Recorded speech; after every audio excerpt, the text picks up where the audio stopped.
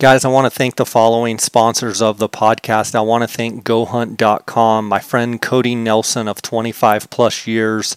I call him the glassing guru. He's the optics authority. He's the optics manager at GoHunt.com Gear Shop. If you guys have any interest in purchasing optics at all or have any questions, give Cody a call directly at 702-847-8747. That's extension 2. You can also email him directly at optics@gohunt.com or call him or text him on his cell phone, 602-399-3699. I want to thank Go Hunt Optics Department for their sponsorship of this podcast. I also want to thank the Go Hunt Insider. Remind you guys that if you go to gohunt.com/JScott, you're going to get a $50 Go Hunt Gear Shop gift card just for signing up. I also want to thank KUIU Ultralight Hunting. You can find out more about KUIU, which is the gear that I wear on all of my hunts. I also wear it on my fishing trips. Pretty much everything I wear. You can go to their website, which is KUIU.com, KUIU.com, to find out more. It's also a direct-to-consumer website, so you won't find this in any retailers. You can order directly off the website. Go to KUIU.com, KUIU.com. Phonescope.com, use the JScott20 promo code. You're going to get a 10% discount on all orders. Guys, I also want to tell you about a new sponsor of the podcast, Kyle Lynch, who is also a former Army Ranger who served with the 2nd Battalion, the 75th Ranger Regiment in Iraq and Afghanistan. Kyle has also been a deputy sheriff and volunteer firefighter, and he is really involved on the tactical side. He is actually co-owner of a company based in Georgia called Armageddon Gear. They do a ton of stuff that serves the military and commercial, tactical, and competitive shooting markets. But he has designed a really cool elk call carrier, and he's launched a new website called allelk.com. Go check out the Bugle Mule. The Bugle Mule is a mouth call elk call carrier that is he's made it where it fits right out on the outside of a bugle tube. It carries up to 3 calls. Go check it out at allelk.com. For a limited time, the J. Scott Outdoors podcast listeners can get a 10% discount there at allelk.com. Put in the promo code JSO10 for 10% off. I want to thank allelk.com. I want to thank Kyle for his service to our country, and I want to thank him for the sponsorship of this podcast. Guys, without these podcast sponsors, I wouldn't be able to put the amount of time that I do into this. So I want to thank them, and I want to thank you. Let's get right into the episode. Hey, y'all, I'm KC. And I'm Tyler. And this is the elk hunting series from the Element Podcast. If you want to get on elk, it helps to hang with dudes that know elk. And that ain't us, but luckily the dudes that know elk have cell phones, and we call them up. So whether you're a veteran of September or you're just cutting your ivories in the elk woods, you're going to hear something here that'll help you get the full draw this fall. If you find this podcast helpful, poke that subscribe button and go check out our elk hunting playlist on YouTube. Now let's rock and roll!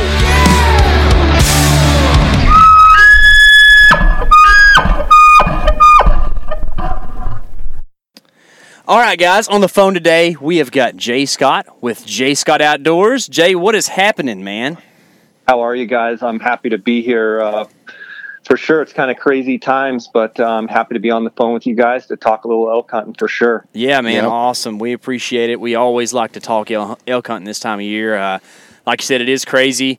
What is even crazier, honestly, is how the draw statistics and OTC stuff is going to go this year, because it seems like it's going to be a crazy year in the elk woods with people everywhere and people not drawing when they thought they should have drawn. Did you see that too? You know, I didn't dig into it probably as much as I should have, but I do know with, people feeling all cooped up, I think that there's going to be a bunch of people in the OTC woods in the different states for sure, where they can just buy a tag and get out there and go hunt. So, I think definitely, I think we saw a little bit of this in turkey season across the U.S. where, especially in the Southeast, there were way more turkeys, days in the field, a lot of pressure on those turkeys. So I think it's going to be pretty much similar thing. with the elk hunting. I think a lot of guys, some of the big trips, maybe to the Northwest Territories or Alaska, or, some of the bigger sheep hunt type trips maybe got, delayed and postponed till next year. And so I think a lot of people are going to go either archery deer hunting or archery elk hunting and just try and get in the woods for sure. So I think it's something that people need to kind of keep in mind and consider when maybe they're considering their time frame when they're going to go hunt, and just make sure that they understand that, probably the weekends are going to get a lot of pressure. And so they might want to focus a little bit more, during the week, and, position themselves where maybe the pressure will work to their advantage, and they can take advantage of, some of those days when there's not as many hunters in the field. Yeah, for sure. What are you noticing out there? You're in Colorado for your summer, I would imagine, and doing a lot of fishing from what I see on Instagram. Are you noticing more or less people than normal? As far as fishing, it pretty much seems like the same. I will tell you, it seems like the guide trips where, you see a guy rowing and a fisherman in the front, fisherman in the back. It seems like those overall, I've been over to Utah fishing at the Green and, kind of fishing all over here in Colorado, but it seems like those guide trips are down. But it seems like, the everyday trips from the DIY guy seems every bit as much pressure as normal.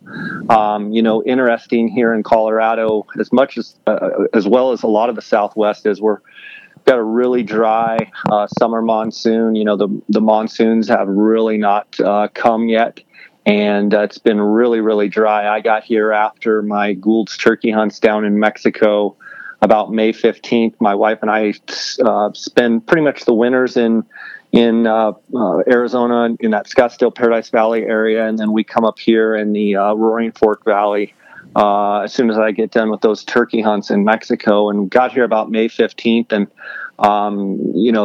didn't have a very big snowpack year, and it seemed like that a lot of the snow had already melted. Had kind of a warm late April, early May, and, all the rivers are what I would say at right now, July 15th, they're probably what they normally are flow-wise August 15th. So we're in desperate need of water, and, a lot of the rivers that I float are getting close to possibly being where they're not going to be floatable here much more than about a week. So, definitely some monsoon rains would help a lot of that, as well as, I was over at the OT6 Ranch, checking trail cameras and putting up a bunch of new trail cameras, and it's really, really dry over there as well. And that's about 4 hours away. And just Colorado in general is very, very dry right now. Yeah, for sure. It's a much different year than last year. I was up there in the summer last year, and then we hunted New Mexico for the fall, and there was still snow late July. At like 9,500 foot, there was still snow drifts. It was a crazy, snow year last year, and it just seems like, it's almost like the exact opposite. Yeah. The ebb and flow is harder. Last year, all the rivers that I fish here, kind of in central Colorado, to be honest with you, a lot of them weren't even really fishable, where, the dry flight pockets were open up on the banks until about the 15th of July.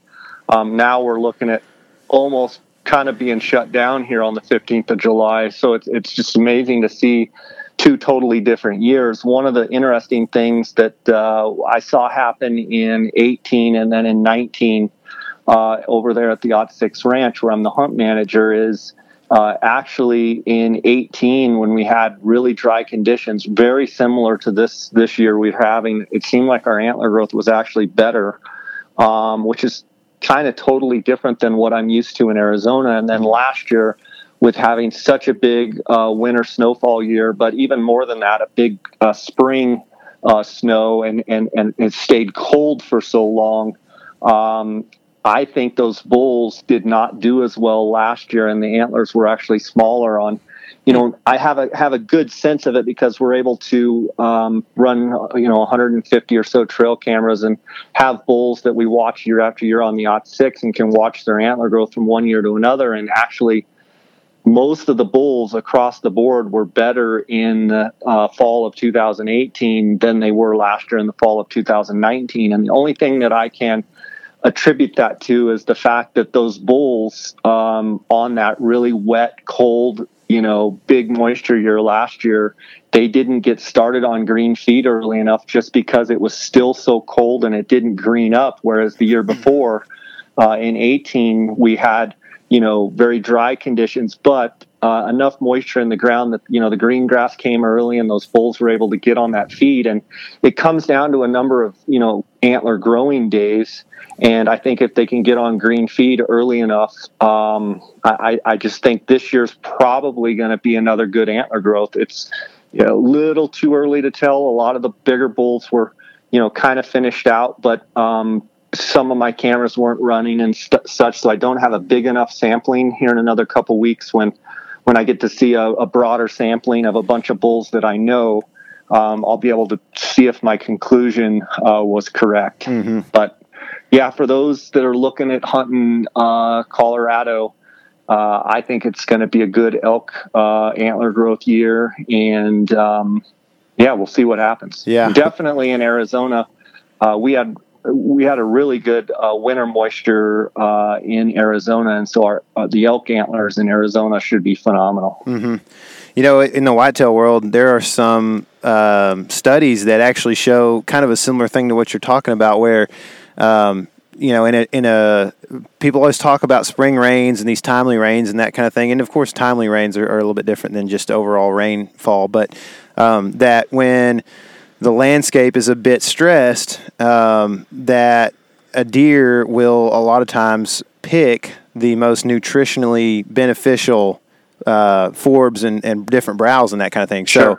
So, that when they know, it's kind of like, I think about it this way. I used to tour in a band for about 10 years, and we, when we would stop late at night, in the middle of the night at a convenience store, I really wasn't thinking about can I get some lettuce or something like that? I was like, okay, what's the cheapest thing? And Twinkies. That's exactly right. Like things that are going to fill my stomach up for $2 or less. You know what I mean? Yeah. So I get like chocolate milk and Pop-Tarts because Pop-Tarts are like 79 cents. Yeah. And that Pop-Tarts can stay on the shelf for like 40 years and they never disintegrate or they break down. That should They're still in my stomach. Right They're still in my stomach. That's why we're still full. Yeah. That's I try not to eat too many anymore, but it's hard to beat a Pop-Tart at about 8:30 in the morning in a deer stand sometimes. I hear you. My favorite is the cinnamon flavored, and I like to pull all the crust off that doesn't have any of the cinnamon sugar on it and throw that away and eat the That's what you give the chipmunks. Yeah. That's funny.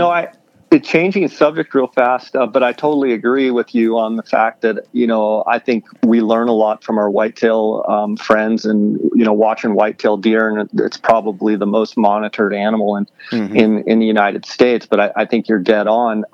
Something that just popped into my mind was a couple years ago, you guys had done a video down in the Gunnison Gorge. I think it was both of you where you hiked in and Yes, sir. And caught some fish on salmon flies. And I still remember that video. That was a cool video. Interesting. The water in the Gunnison this year was so low.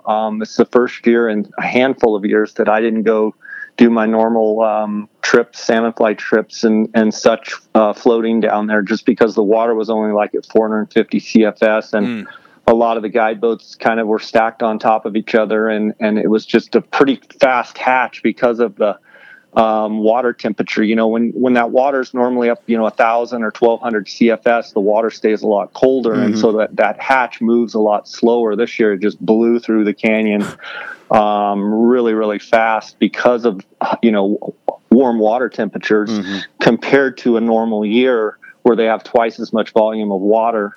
And so a lot of my buddies were all reporting that those salmon flies were normally, they kind of progress and kind of move upstream.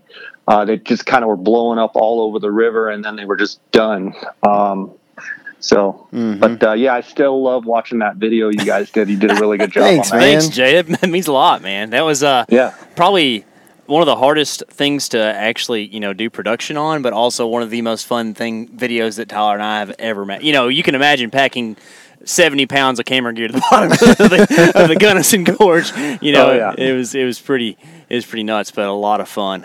So on that, low water side of things, is that something where, A lot of times we think about elk and public land being kind of going hand in hand. You manage a very large piece of private land.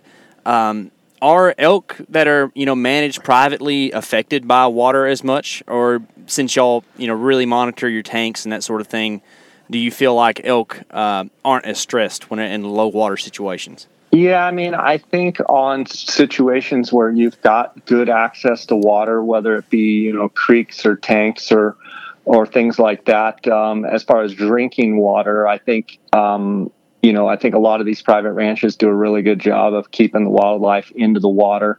I think more than anything, when you start talking about dry conditions in Colorado, it's not necessarily like dry conditions in Arizona. When we have dry conditions in Arizona, literally like all of the dirt tanks are dry, the trick tanks are dry. The Arizona Elk Society actually has to get a water truck and start hauling water to the trick tanks. Colorado, on the other hand, doesn't, even in dry years, doesn't face that. They still have a lot of perennial streams, a lot of moving water, creeks that still have water flowing in them. Granted, it may not be flowing as much as normal, but as far as elk being able to get a drink, they definitely still, across most of the landscape in Colorado, have a chance to definitely get drinking water. Mm-hmm. I think when you talk about dry years, you talk about more about, there's the grass isn't really growing and the nutrients in the soil and what they're eating isn't as good. And that's more of a concern than, say, drinking water. Whereas in Arizona, and New Mexico for that matter, I mean, there are actually times when, in Unit 9 in Arizona, they're actually hauling water, and there's elk, there's bulls standing at the drinker waiting for the water because it's, so few and far between. And that's where it becomes a problem for sure if they can't get enough water to drink, but definitely usually not the case in Colorado. Yeah. Is that like, do you look at that and think, maybe elk shouldn't be on that landscape? Well, it's definitely, I mean, it's definitely something that if a lot of years when it's really dry in Arizona, if man didn't step in, that they would either have to really move and congregate somewhere else, or that, they could face they could face dehydration. They could face where they just can't get a drink of water. And I would say it's not super common. And I would say that as well, I think the Arizona Elk Society does a great job of trying to keep water widespread, with the fear a lot of times when there's not a lot of water and sources, you get those elk congregated up, you can get disease and you can get predation, when every animal within a 5-mile radius has to water in one spot. It becomes pretty easy picking for the predators. Mm-hmm. So I think that's more of a concern. But yeah, I mean, it's one of those things like up in Jackson Hole, Wyoming, in the elk refuge. And, if they didn't supplement feed those elk, a lot of times would they die off? The answer is probably yes. So, I mean, it is an interesting role that man plays. But I like to think that overall we do a pretty good job of trying to conserve and protect, the animals that we love to hunt out there. And I am one of these believers that I think there's times when man needs to step in and do the best they can to kind of help the animals. Mm-hmm. I'm not one so much to just say, "Oh, just let them do whatever they're going to do, and if they make it, they make it. If they don't, they don't." Well, it's a pretty easy solution to supplement them with some water, and in the case of the elk in Jackson Hole, supplement them with a little bit of feed to get them through a couple of weeks of those rough winters. Mm-hmm. Because they are animals that we all love to see out on the landscape. Yeah, for sure. We just talked about that with another buddy of ours, Adam Keith, who more whitetail oriented guy, but we were having this discussion on what the dominion of man is exactly, and how that looks, and how it's not just like dominating the landscape. It's to take God's creation and help it be as the best that a man can make it. You know what I mean? Flourish. Yeah. Sure. So sure. And I think overall, I think a lot of the conservation organizations that are around do a really good job. And I think it's we're in a weird time right now with a lot of these. I know the National Wild Turkey Federation, although the turkeys have really flourished across the country. This COVID-19 has really hurt the fundraising. A lot of the spring fundraisers were closed, and it's tough to see a lot of these organizations really suffering for funds and revenue that didn't come in. So everybody that's listening, kind of keep that in mind. If you're Rocky Mountain Elk Foundation, or if you're Wild Sheep Foundation, or Rocky Mountain Goat, Turkey, whatever it may be, maybe send them an extra $50 or something, and because they're really in need right now. Yeah, for sure. And I think that one of the things that is good about people being stir crazy and wanting to go hunting is that you will see an uptick in license sales and habitat stamps and all that. So maybe that'll not the NGOs will benefit from that, but at least, the wildlife departments and stuff across the U.S. will at least benefit from, high tag sales and whatnot. So that side of the conservation will be kind of preserved through the whole deal there. So can you tell us a little bit more about what you do at the OT6? Yeah, so the OT6 is a really interesting situation. A friend of mine in 2017 lives in Texas, had told me that him and his wife wanted to purchase a ranch and really love elk and mule deer, and they ended up buying a ranch in kind of south central Colorado, and it's approximately 50,000 acres. And they pulled the majority of the cattle off of the property and wanted to really make it as much of an elk preserve and sanctuary as possible. And when I say preserve, sanctuary, just basically giving those elk free rein to range the property and feed and do their thing. And so they asked me in 2017.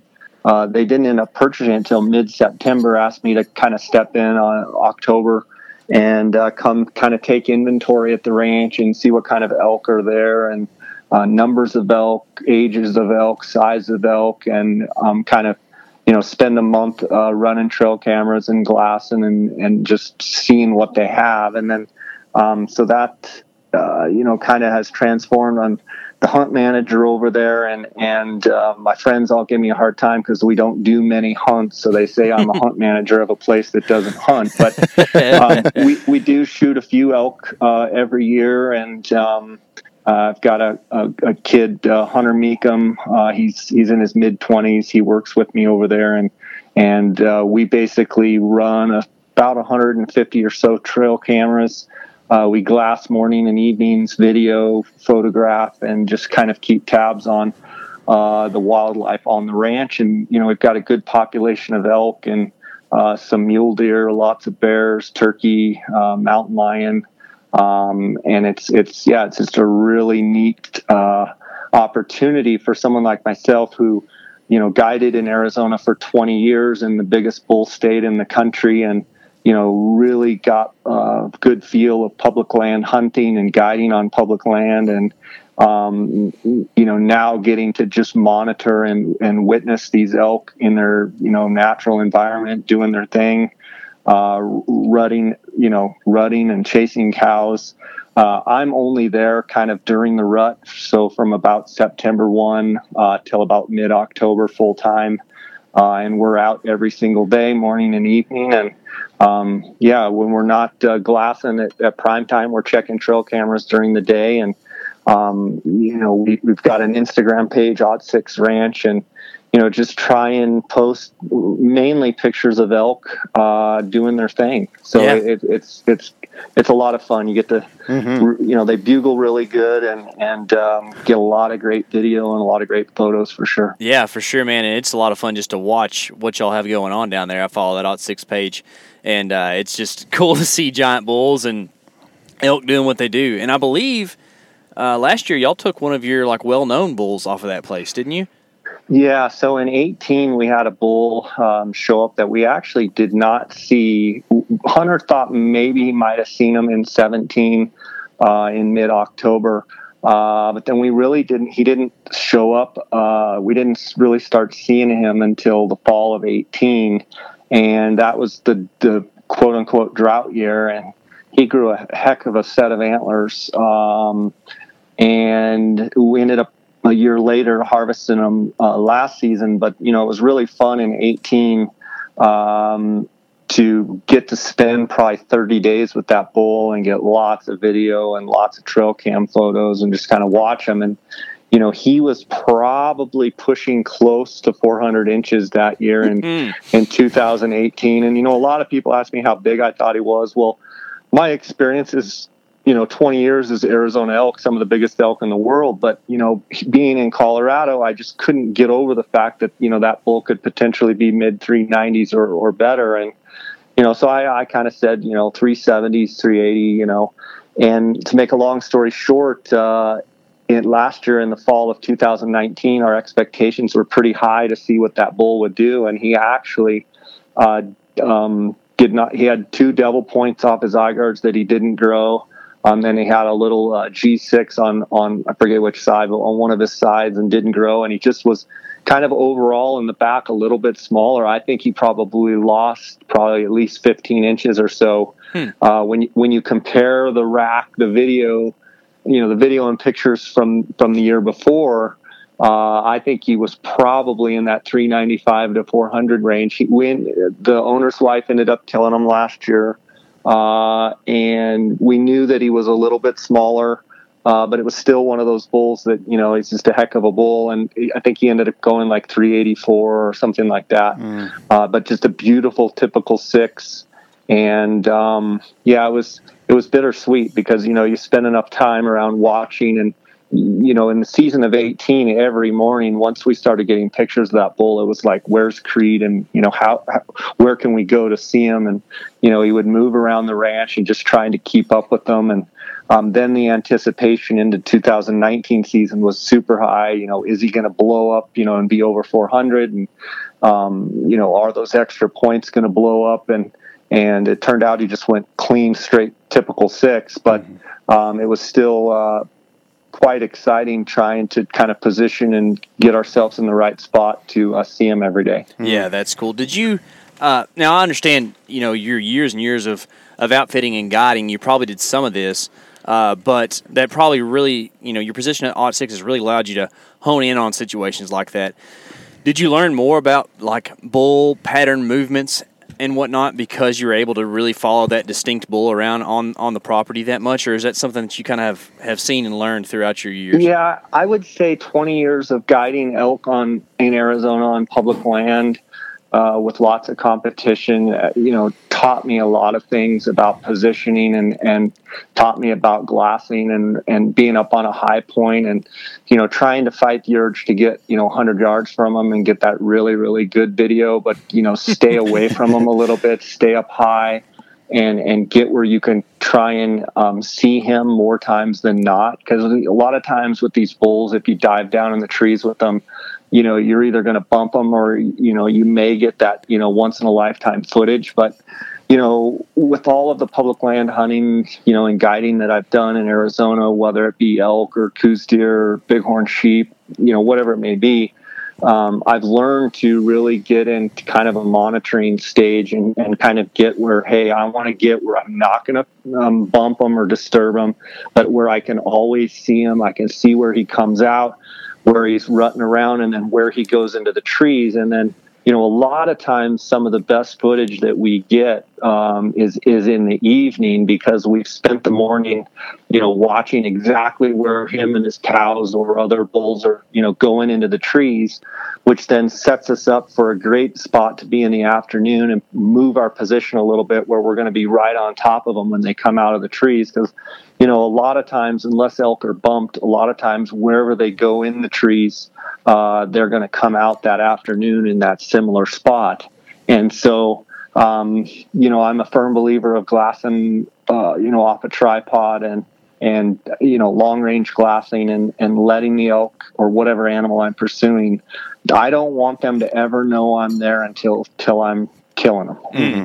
Yeah. And so you have to fight the urge. Whatever animal you're hunting, you have to fight the urge to get close to them until the time's right. And you up your percentage of being able to get them. And I don't think it's any different. If I lived in the Midwest, I'd be, probably doing the same thing with whitetails. But the least interference you can have with animals, the better chance you have when you go to put the press on them.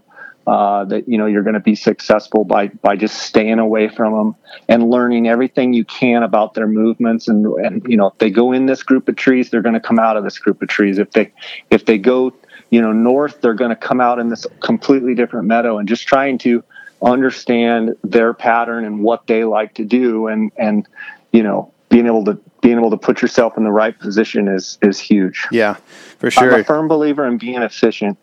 Whether fishing or whatever I'm doing, I try and be as efficient as I possibly can. That's why he's a streamer guy. I like to rip lips for sure with streamers. Yeah. So, you have learned a lot by guiding on public land in, Arizona for 20 years. And, that doesn't come easy. That knowledge that you've gained doesn't come easy. And I think, there's probably a lot of guys that are pretty hesitant to share that knowledge, or whatever knowledge they might have gained throughout their years of hunting and that kind of thing. And so, like as a guide or an outfitter, how much teaching are you doing, and how much are you being reserved and allowing somebody to learn, or just reserving it because you don't want somebody to come back in there and hunt your spot or whatever? Like, how much do you see that happen? Well, one thing I try and do with my own podcast that I have is, almost 700 episodes now. I just try and basically anything that I know, I try and pass on and try and help people. And I'm, answering, 150 to 200 direct messages a week, and, emails, and trying to help people as much as I can. The biggest thing that I can do, hunting and fishing in the outdoors, has given me so much to be able to give back and to help other people. That's what I live for. With that being said, I think it's important to be aware as a guide, and even a DIY guy. The last thing you want to do with your fellow sportsmen is be, specifically giving up spots and giving up areas that may affect someone else's hunt. If it's my spot and I give it up, then I think I have the right to give that up if it's my spot and I found it and I don't ever see anybody else in there. But I do, and I have tried for many, many years to be very aware of other people's quote unquote hunting holes and spots, and try and be respectful of not giving secrets where specifically some spot that you can go sit on a rock and see a 200-inch mule deer buck every time you go out. If someone tells me about something like that, the last thing I want to do is break that trust. Sure. So I always keep that in the back of my mind. But as far as trying to help, trying to give, the basis of my podcast is trying to give as much information and education with the guests that I have on, and try and pick their brain and give as much info to fellow sportsmen as I can. And that's kind of what I've built my whole platform of my podcast and Instagram on, is I'm constantly learning myself, and I love to pass on all the different things that I've learned. And the best message I can get from anyone is, hey, that tip you gave on your podcast or that tip you gave on your Instagram has helped me, kill this 5x5 bull elk with my bow. And I just wanted to tell you thanks. That to me is the ultimate. Mm-hmm. And that's the ultimate reward. And that's what, my podcast started in 2015 and it's been going a long time, and that's what drives it every day. That's what motivates me every day, is to help people out there for sure. Mm-hmm. Yeah. Well, you helped me catch a 21-inch rainbow last fall, so I really appreciate that. Oh, good. Gave me a little tip. But I really do appreciate your podcast, man. It's something I listen to every year, and there's always stuff that's not really, my game, like the bighorn stuff or whatever, but there's always things that are just really, really informational, and I think that's what you do a great job of with your guests, is getting guys who really know what's going on. And that's why we want to talk to you, because you are the compilation of all of those. So that helps. So I think that there's a large sector of the hunting population out there that kind of gets overlooked, especially when you're talking about the Western game. The cool hot topic thing nowadays is, these popping words like public land and OTC, DIY, yeah, all that stuff. But quite honestly, for a large sector of people, that's probably kind of intimidating and maybe even not really achievable, depending on, physical requirements and things like that. Mm-hmm. So, and now I'll be candid, not really something I know that much about, but the outfitter world is really a great tool for a lot of people. So that's something that you know a ton about. So we kind of wanted to talk to you a little bit about that. Let me just first start by saying, what type of person should consider an outfitter when it comes to going on a Western hunt? Well, before I answer that, I think I'd like to say that some of the best hunters I know, mm-hmm. and some of the best fishermen I know are outfitters. They're guides. They're guys that do it every day. They're guides. They're guys that really throw away, opportunities to have corporate jobs and make really, really good money. And they do what they love. And whether it be guiding fishermen or guiding hunters, some of the very best hunters and fishermen I know are guides. I want to say that first and foremost. But to answer your question, I think, I know what you mean when you talk about DIY and public land, and you've got all these, this group and that group, and this group doesn't like this group and that group. It's all nonsense to me. We're all hunters. We all like to feel the wiggle of the rod tip, and we all like to see, we all like to eat whatever we're going to shoot and have that sport of hunting. So we're all in this together. But the reality is, the guy that might look at getting an outfitter is someone that maybe skill-wise isn't as good. And then there's some guys that hire guides that are some of the best hunters I know. So they want to hire other people that are like-minded and that know what they're doing to put them in the best chance they can to succeed. I know a lot of guys that only have so much time, and they want to be efficient with their time, and they want to learn, and they want to be in position to be able to harvest a big mule deer buck or a big bull elk, or at least get into bulls that are bugling. And so it's one of those things that with social media and stuff, one of the negative things is you kind of compartmentalize, and you get these groups that are this group and that group, and you get bitterness, and you get all this different stuff going on, and I try and stay away from a lot of that nonsense, and just encourage guys that if you haven't had any success for the last 5 years, and you've only heard one elk bugle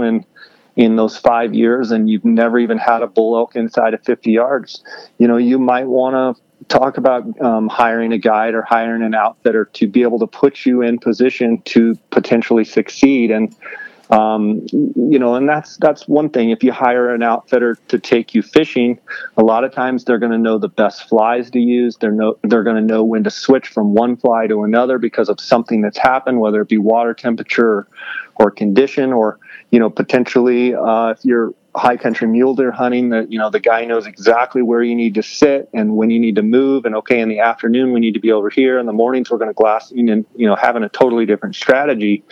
And I would encourage guys to consider going with some of these great hunters and guides and learning. And then once they've done that for a year or two, or 5, or one hunt, a lot of times you can learn enough on one hunt that you kind of get it figured out. The reality is we're all trying to be successful, and we're all trying to have fun at what we're doing. So why not increase your odds of efficiency and success by learning from someone that gets into whether it be elk, deer, sheep, fish, whatever. And that's one thing I tell people a lot is the 20 years of guiding in Arizona. One thing that's made me a pretty good elk caller is because of opportunity and the amount of time that I've sat and listened to elk calling. Well, if you're a guy that's been for 3, 4, 5 years and you love elk calling, but you've never had an interaction with an elk, you're never going to get better and you're never going to learn.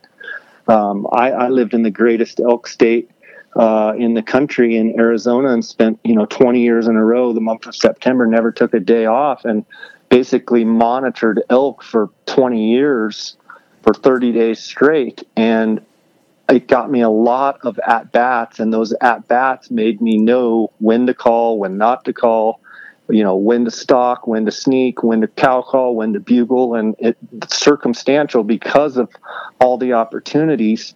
It made me better at what I do. And so that's kind of my pitch out there for people that are maybe considering using a guide or an outfitter is, consider someone that's had a lot of interactions, and they're going to be able to get you in to good situations where you have a chance to succeed. Mm-hmm. I think a lot of guys want to think of this, the guy that goes on the outfitted trip as being what KC likes to call a big hunter, and not necessarily a guy that hunts a lot, but a guy that's a pretty big dude and needs somebody to help him get around the mountains, that kind of thing. And, to me, when you're starting out, there's not a better way to get a jump start into elk hunting than to learn a little bit from an outfitter and then kind of take what you learn and morph it into your system and work that way on the OTC, lands and that kind of thing throughout. And there's a couple of things that, as you were talking there, I was thinking that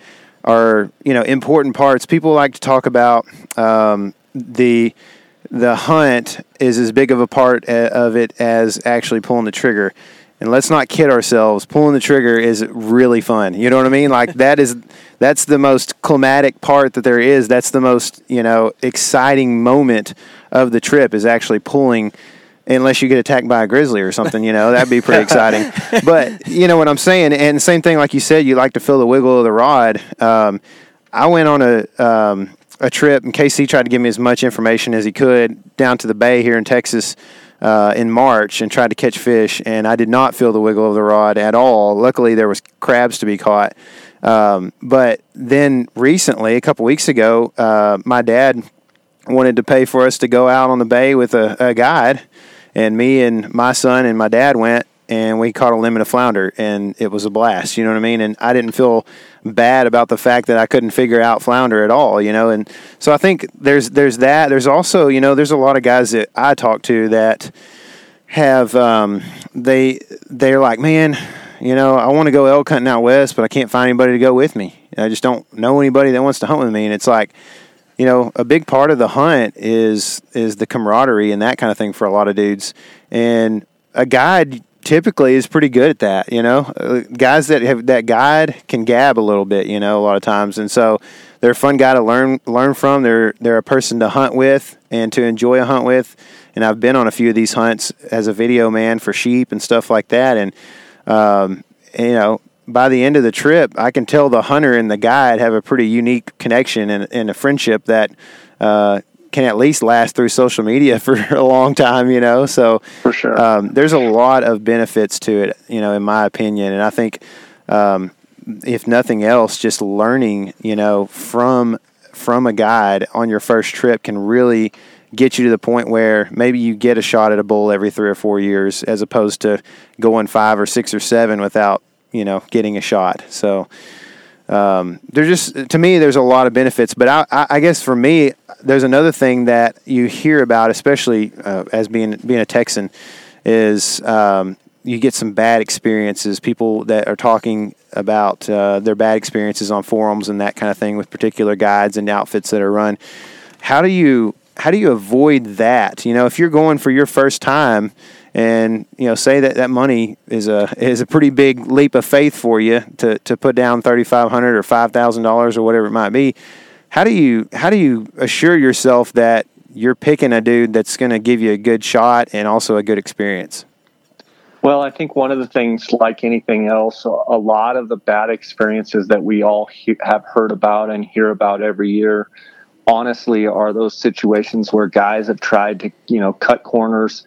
And guys have hired guys that are at the cheapest of the, and I'm a firm believer of this, the least expensive guide a lot of times is not the best guide. That doesn't mean the most expensive guide is the best, but a lot of times, somewhere in the middle is where you want to be. And, I think there's nothing that speaks more volume on a guided hunt than references, and does the guy have people that you can call? And I'm not talking about like 2 guys. I'm talking about like, does he have a list of 30 or 40 or 50 or 100 people that you can call? And don't just call the first name on the list. Go down about 6 and call that guy, and go down about 14 and call that guy, and go down about 22 and call that guy. And you can get a real good sense pretty quick if the person you're going with is the real deal. I feel like a lot of these bad stories that we hear about are literally a lot of times the hunter's fault, in that they set the hunt up in a bad way, and they're trying to make someone something that they're not, and they're going the cheap route. I think a lot of times, whether it be fishing or hunting, call references, make sure you talk to people that have actually been with the actual guide you're going with. And if you do that, you're probably going to circumvent a lot of issues by talking to, 5, 6, 7, 10 guys that are like, yeah, I hunted with Joe Blow and he's phenomenal and he'll do, work his butt off for you. If a guy provides you a list of references and it's 3 people long, there's an issue. I mean, and granted, I started, new myself in the business, and so didn't have a long list of references like I do now. But at least if the person's honest and says, listen, I've only been guiding a year, but here's 2 guys that I have taken, call and talk to them and say, how does this person react when things aren't going well? How does this person act, in front of other hunters? How does this person act? Is he professional? How does he treat people walking by and on horseback, on other outfitters? And you can, with good questions, you can in about 15 minutes get a really good sense of who you're going to go with. And so I would say references is number 1. And like I get a lot of questions from young guides, and I say, listen, just because you're a great hunter does not make you a great guide. It's actually far from it. There's a lot of things you have to be good at in order to be a good guide. And one of them is you have to have the ability to listen. You have to have the ability to react to things that don't go your way and not throw a tantrum. And, you have to be professional. And, so I try and mentor as many young guides as I can that send me messages about, well, I had this hunter and he was doing this and this. I said, listen, you're the guide, you're in control. You have to explain and communicate with that hunter. If there's things that he's doing that's killing his opportunity, you don't go back to camp and tell the other guides behind his back. You take them aside and say, listen, moving your head up and down and all around when that bull's coming in is killing us. That bull is seeing you. This is between you and me, but you got to stop moving.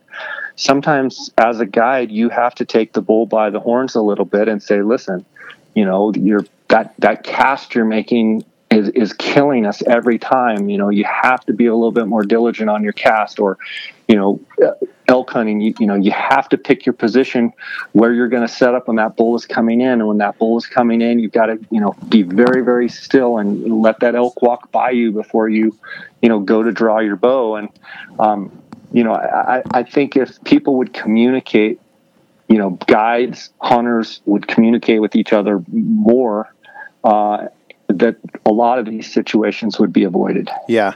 So, you get your good references, and you feel like that the guide that you have contacted is a good guide, and you're going to choose him for your hunt. Let's talk a little bit about what questions you might ask the guide before your trip, and then also talk about hunter etiquette as well. And because I know I grew up around my dad owns a fishing lodge on Lake Fork, bass fishing, and so we had a lot of guides in over the years, and I know that a lot of those guides have plenty of stories where the dude that hardly fishes at all is like, why don't we go over there and fish? And it's like, well, because I've never seen anybody catch a fish over there in 26 years that I've been fishing this lake.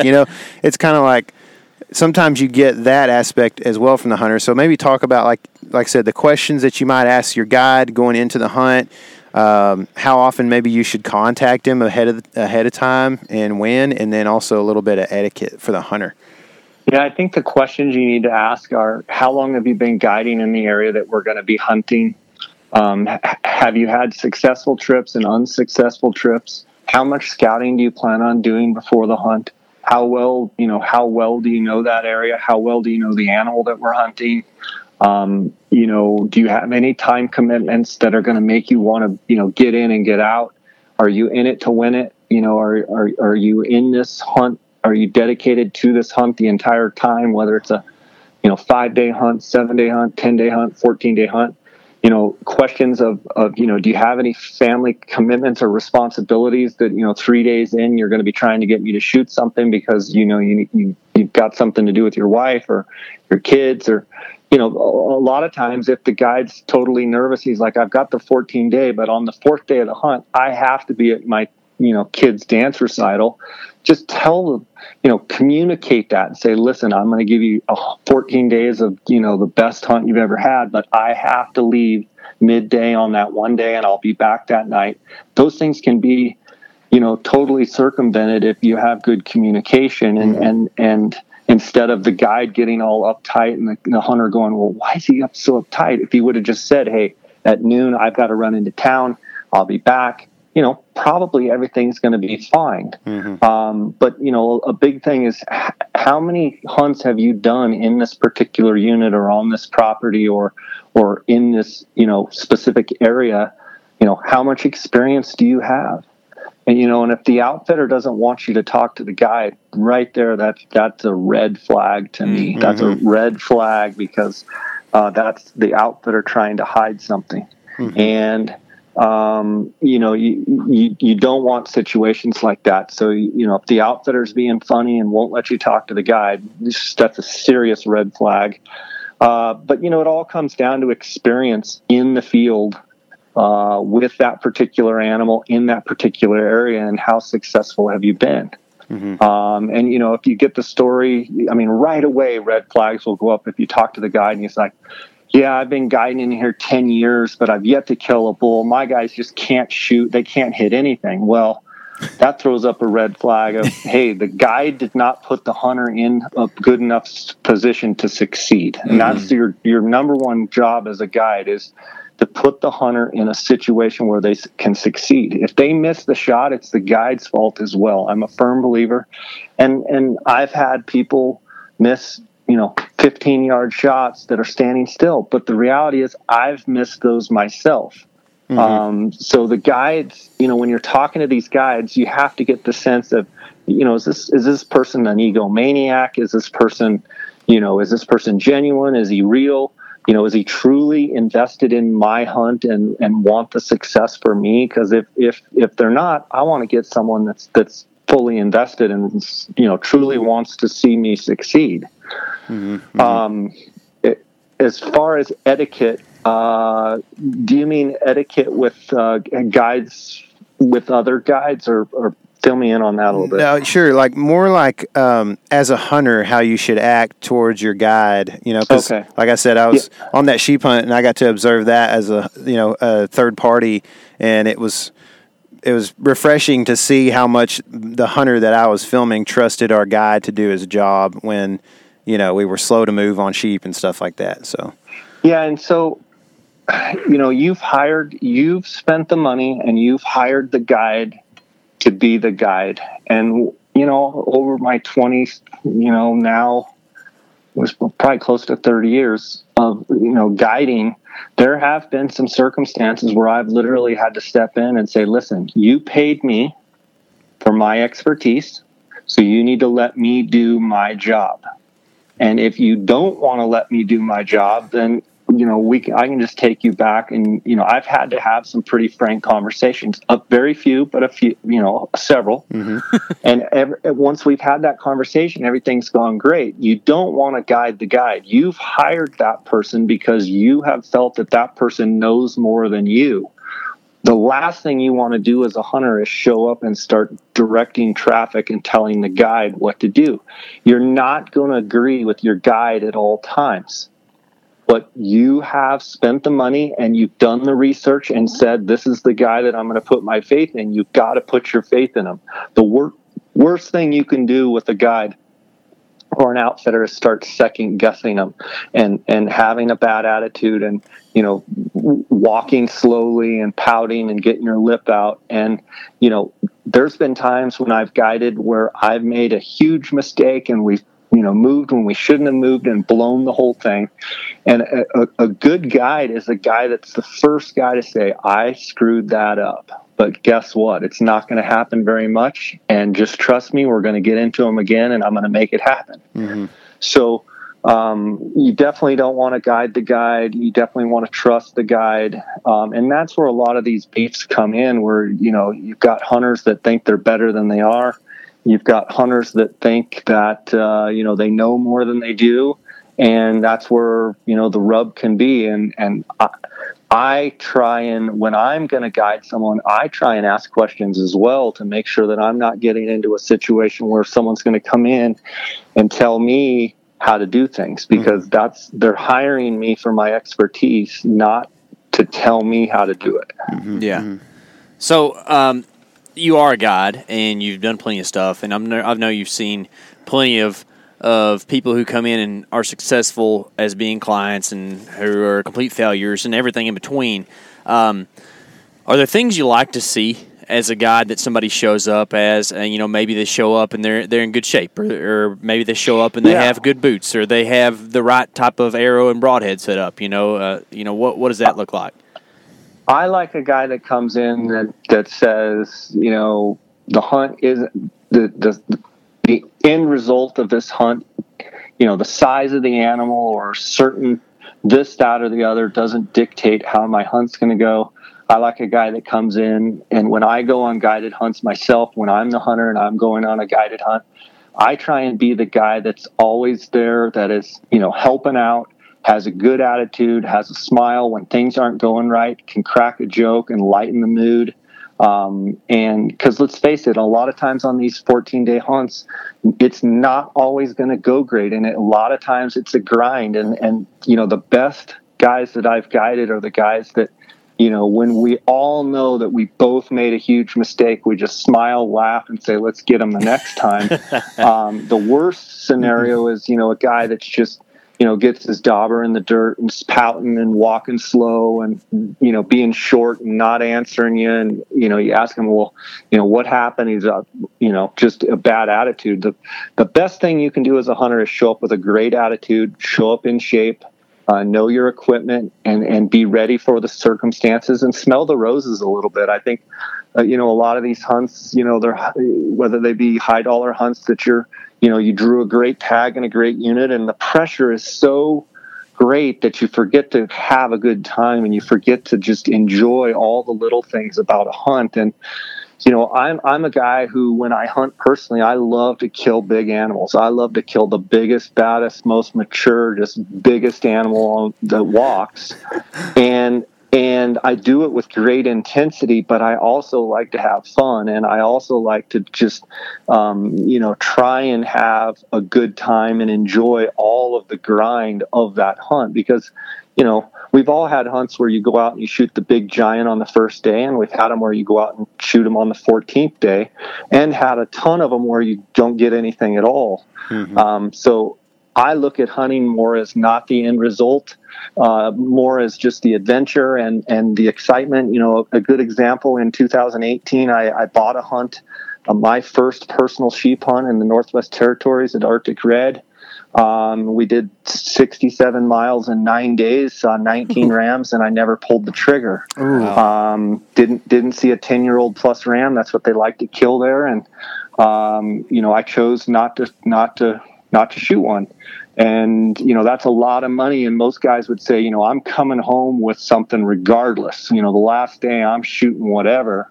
That's just never been me. I've never been one of those guys that want to just get something to prove that, oh, I can, you know. And I think that's one thing I see going around these days. It's kind of disheartening, is that people have to shoot something in order to prove that they can do it. Mm-hmm. Well, I think when you mature as a hunter enough, you kind of get over the point that, getting a big animal we all want one, but it's not always going to happen. And a couple weeks later, I had drawn a tag. Ironically, I'd already bought a tag in Northwest Territories. And wouldn't you know it, I find out that I drew a tag in Alaska in the Chugach and went up there and had, a similar grind of a hunt and got an 11-year-old, big double broomer ram. And, people ask me, well, obviously you liked the Alaska hunt way better. I said, no, they were both fantastic. And I'm glad I went on both. And, not getting one the first trip, I still had an unbelievable time. I would go back in a heartbeat. And, I remember as much about that hunt as I do the one where I got the big old giant ram. Mm-hmm. Yeah. Yeah. That's awesome stuff. And it's cool that you can, after having years and years of experience being a guide, you can still go and be the hunter and be guided. That takes a lot of maturity. So it's, kudos to you to be able to still do a thing like that. Mm-hmm. I think when we as hunters and as guides and as people, human beings in general, when we stop learning and when we start thinking that we know everything, that's when it's a real slippery slope. I mean, there's not a time that I don't go out fishing or hunting, go out in the outdoors, that I love going with other people, seeing how they do things, seeing how they tie their knots and seeing how they, row their boat and see how they, do their different things, and that I learn. Mm-hmm. And I think the second that you get the attitude that you know everything and you don't, you can't, I can learn something from literally anybody. I can learn something that's been fishing for a month, and I can learn someone that's been hunting for a month. You can always learn something from someone. Yeah, that's a huge point, man. So on that note, you've seen a lot of equipment in your day, I'm sure. Guys coming in with every new cool gadget or whatever. Mostly I'm an archery elk hunter. That's all I've ever really done. I'm not that I'm against rifle stuff or whatever, but through the years, I've had different experiences with different things, and it's really led me to shoot, heavy arrows, heavy broadheads. I'm using the Day 6 stuff right now and really, really like that stuff, and that seems to be the most effective on elk.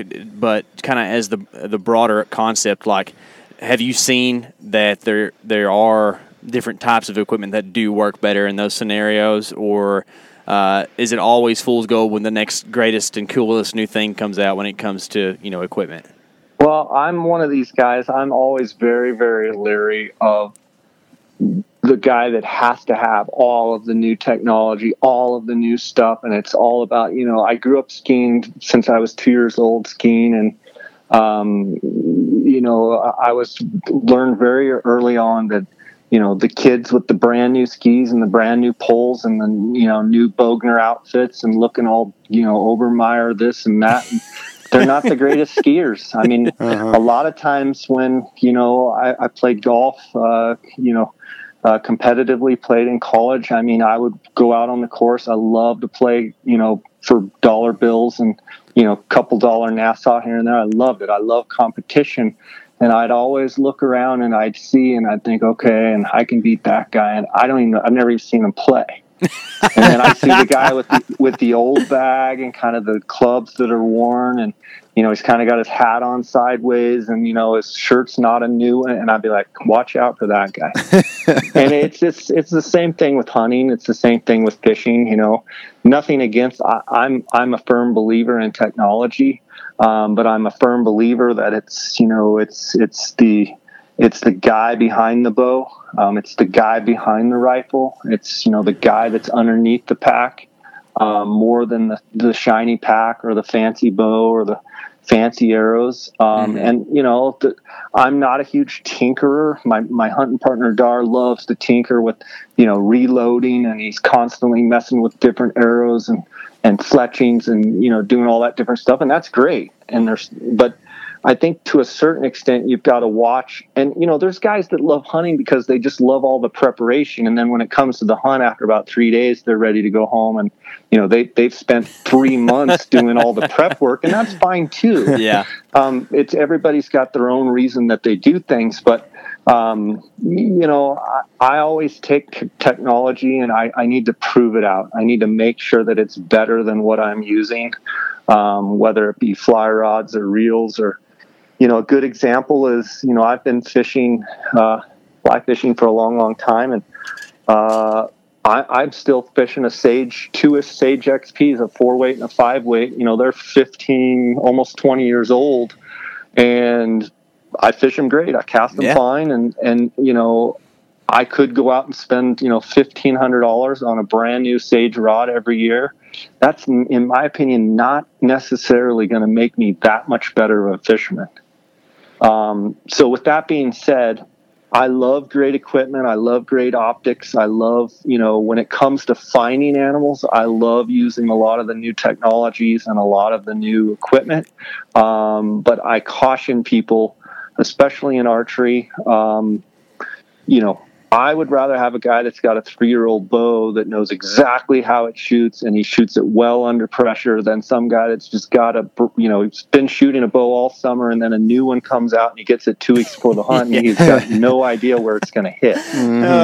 Jay, you probably know some of those bow companies better than we do. Can you please tell them to stop releasing bows during hunting season? Because it's super stupid. I think with all that being said, though, as a consumer, whether we're talking bows or golf clubs or tennis rackets or skis, it's a phenomenal time to be a consumer because there's a lot of great companies that are really pushing the envelope and pushing each other. And being able to have choices as a consumer, 50 years ago they didn't have near the choices that we do now. And so I encourage people to take advantage of new stuff and take advantage of technology. Just make sure you prove it out before you think it's the greatest thing since sliced bread. There's nothing like shooting under pressure. There's nothing like, making it count when the pressure's on.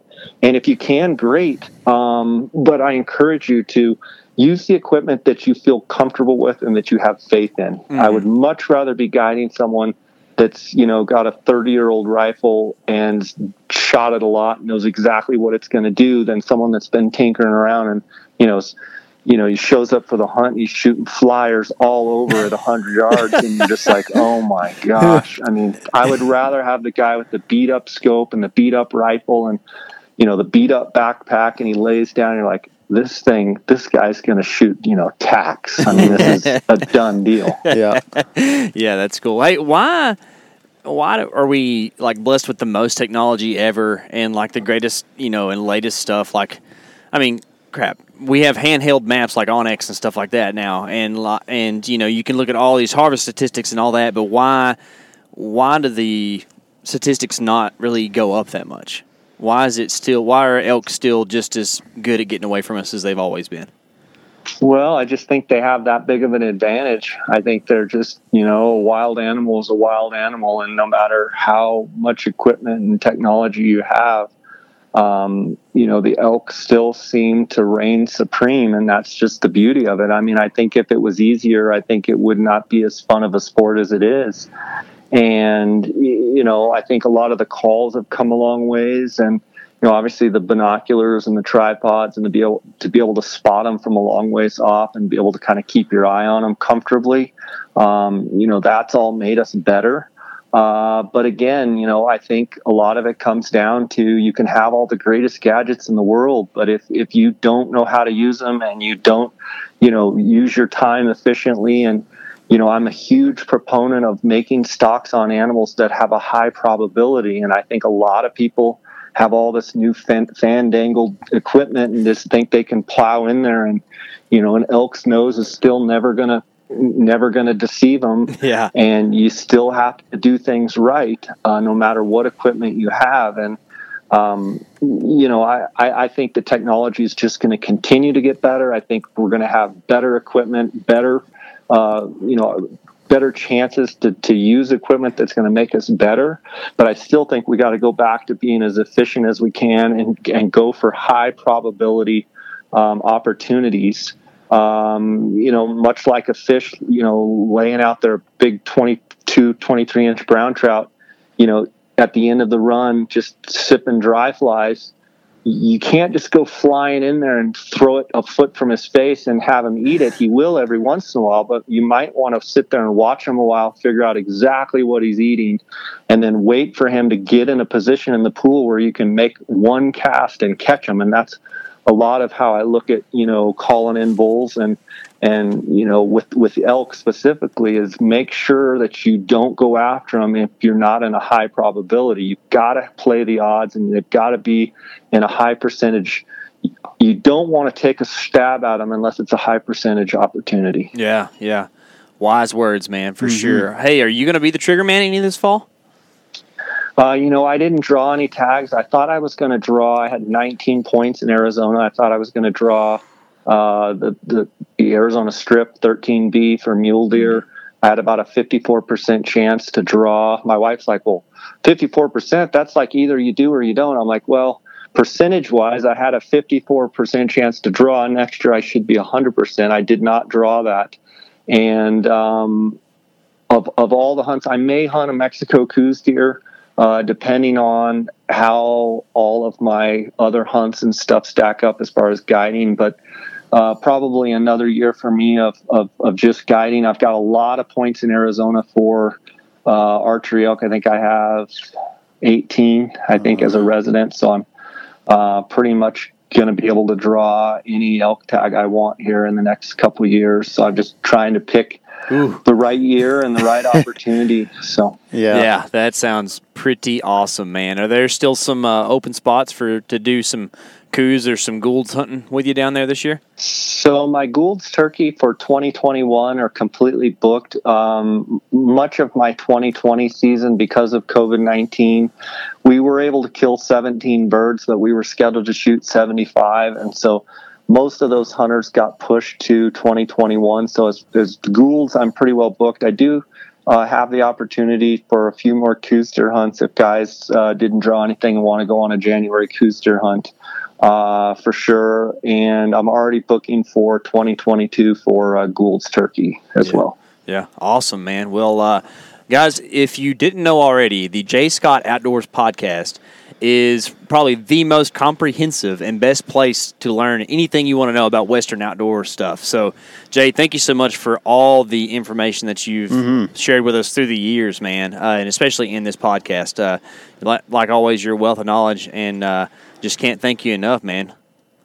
Well, I appreciate you guys thinking of me and having me on, and wish you the best of success with your podcast. I'm glad to see it's going great, and it's always great to have great podcasts out there and getting lots of good information passed around. So kudos to you guys for keeping things going and having the success that you are. And again, thanks for having me on, and God bless both of you. Sounds good, Jay. brother. Well, have a good season, man.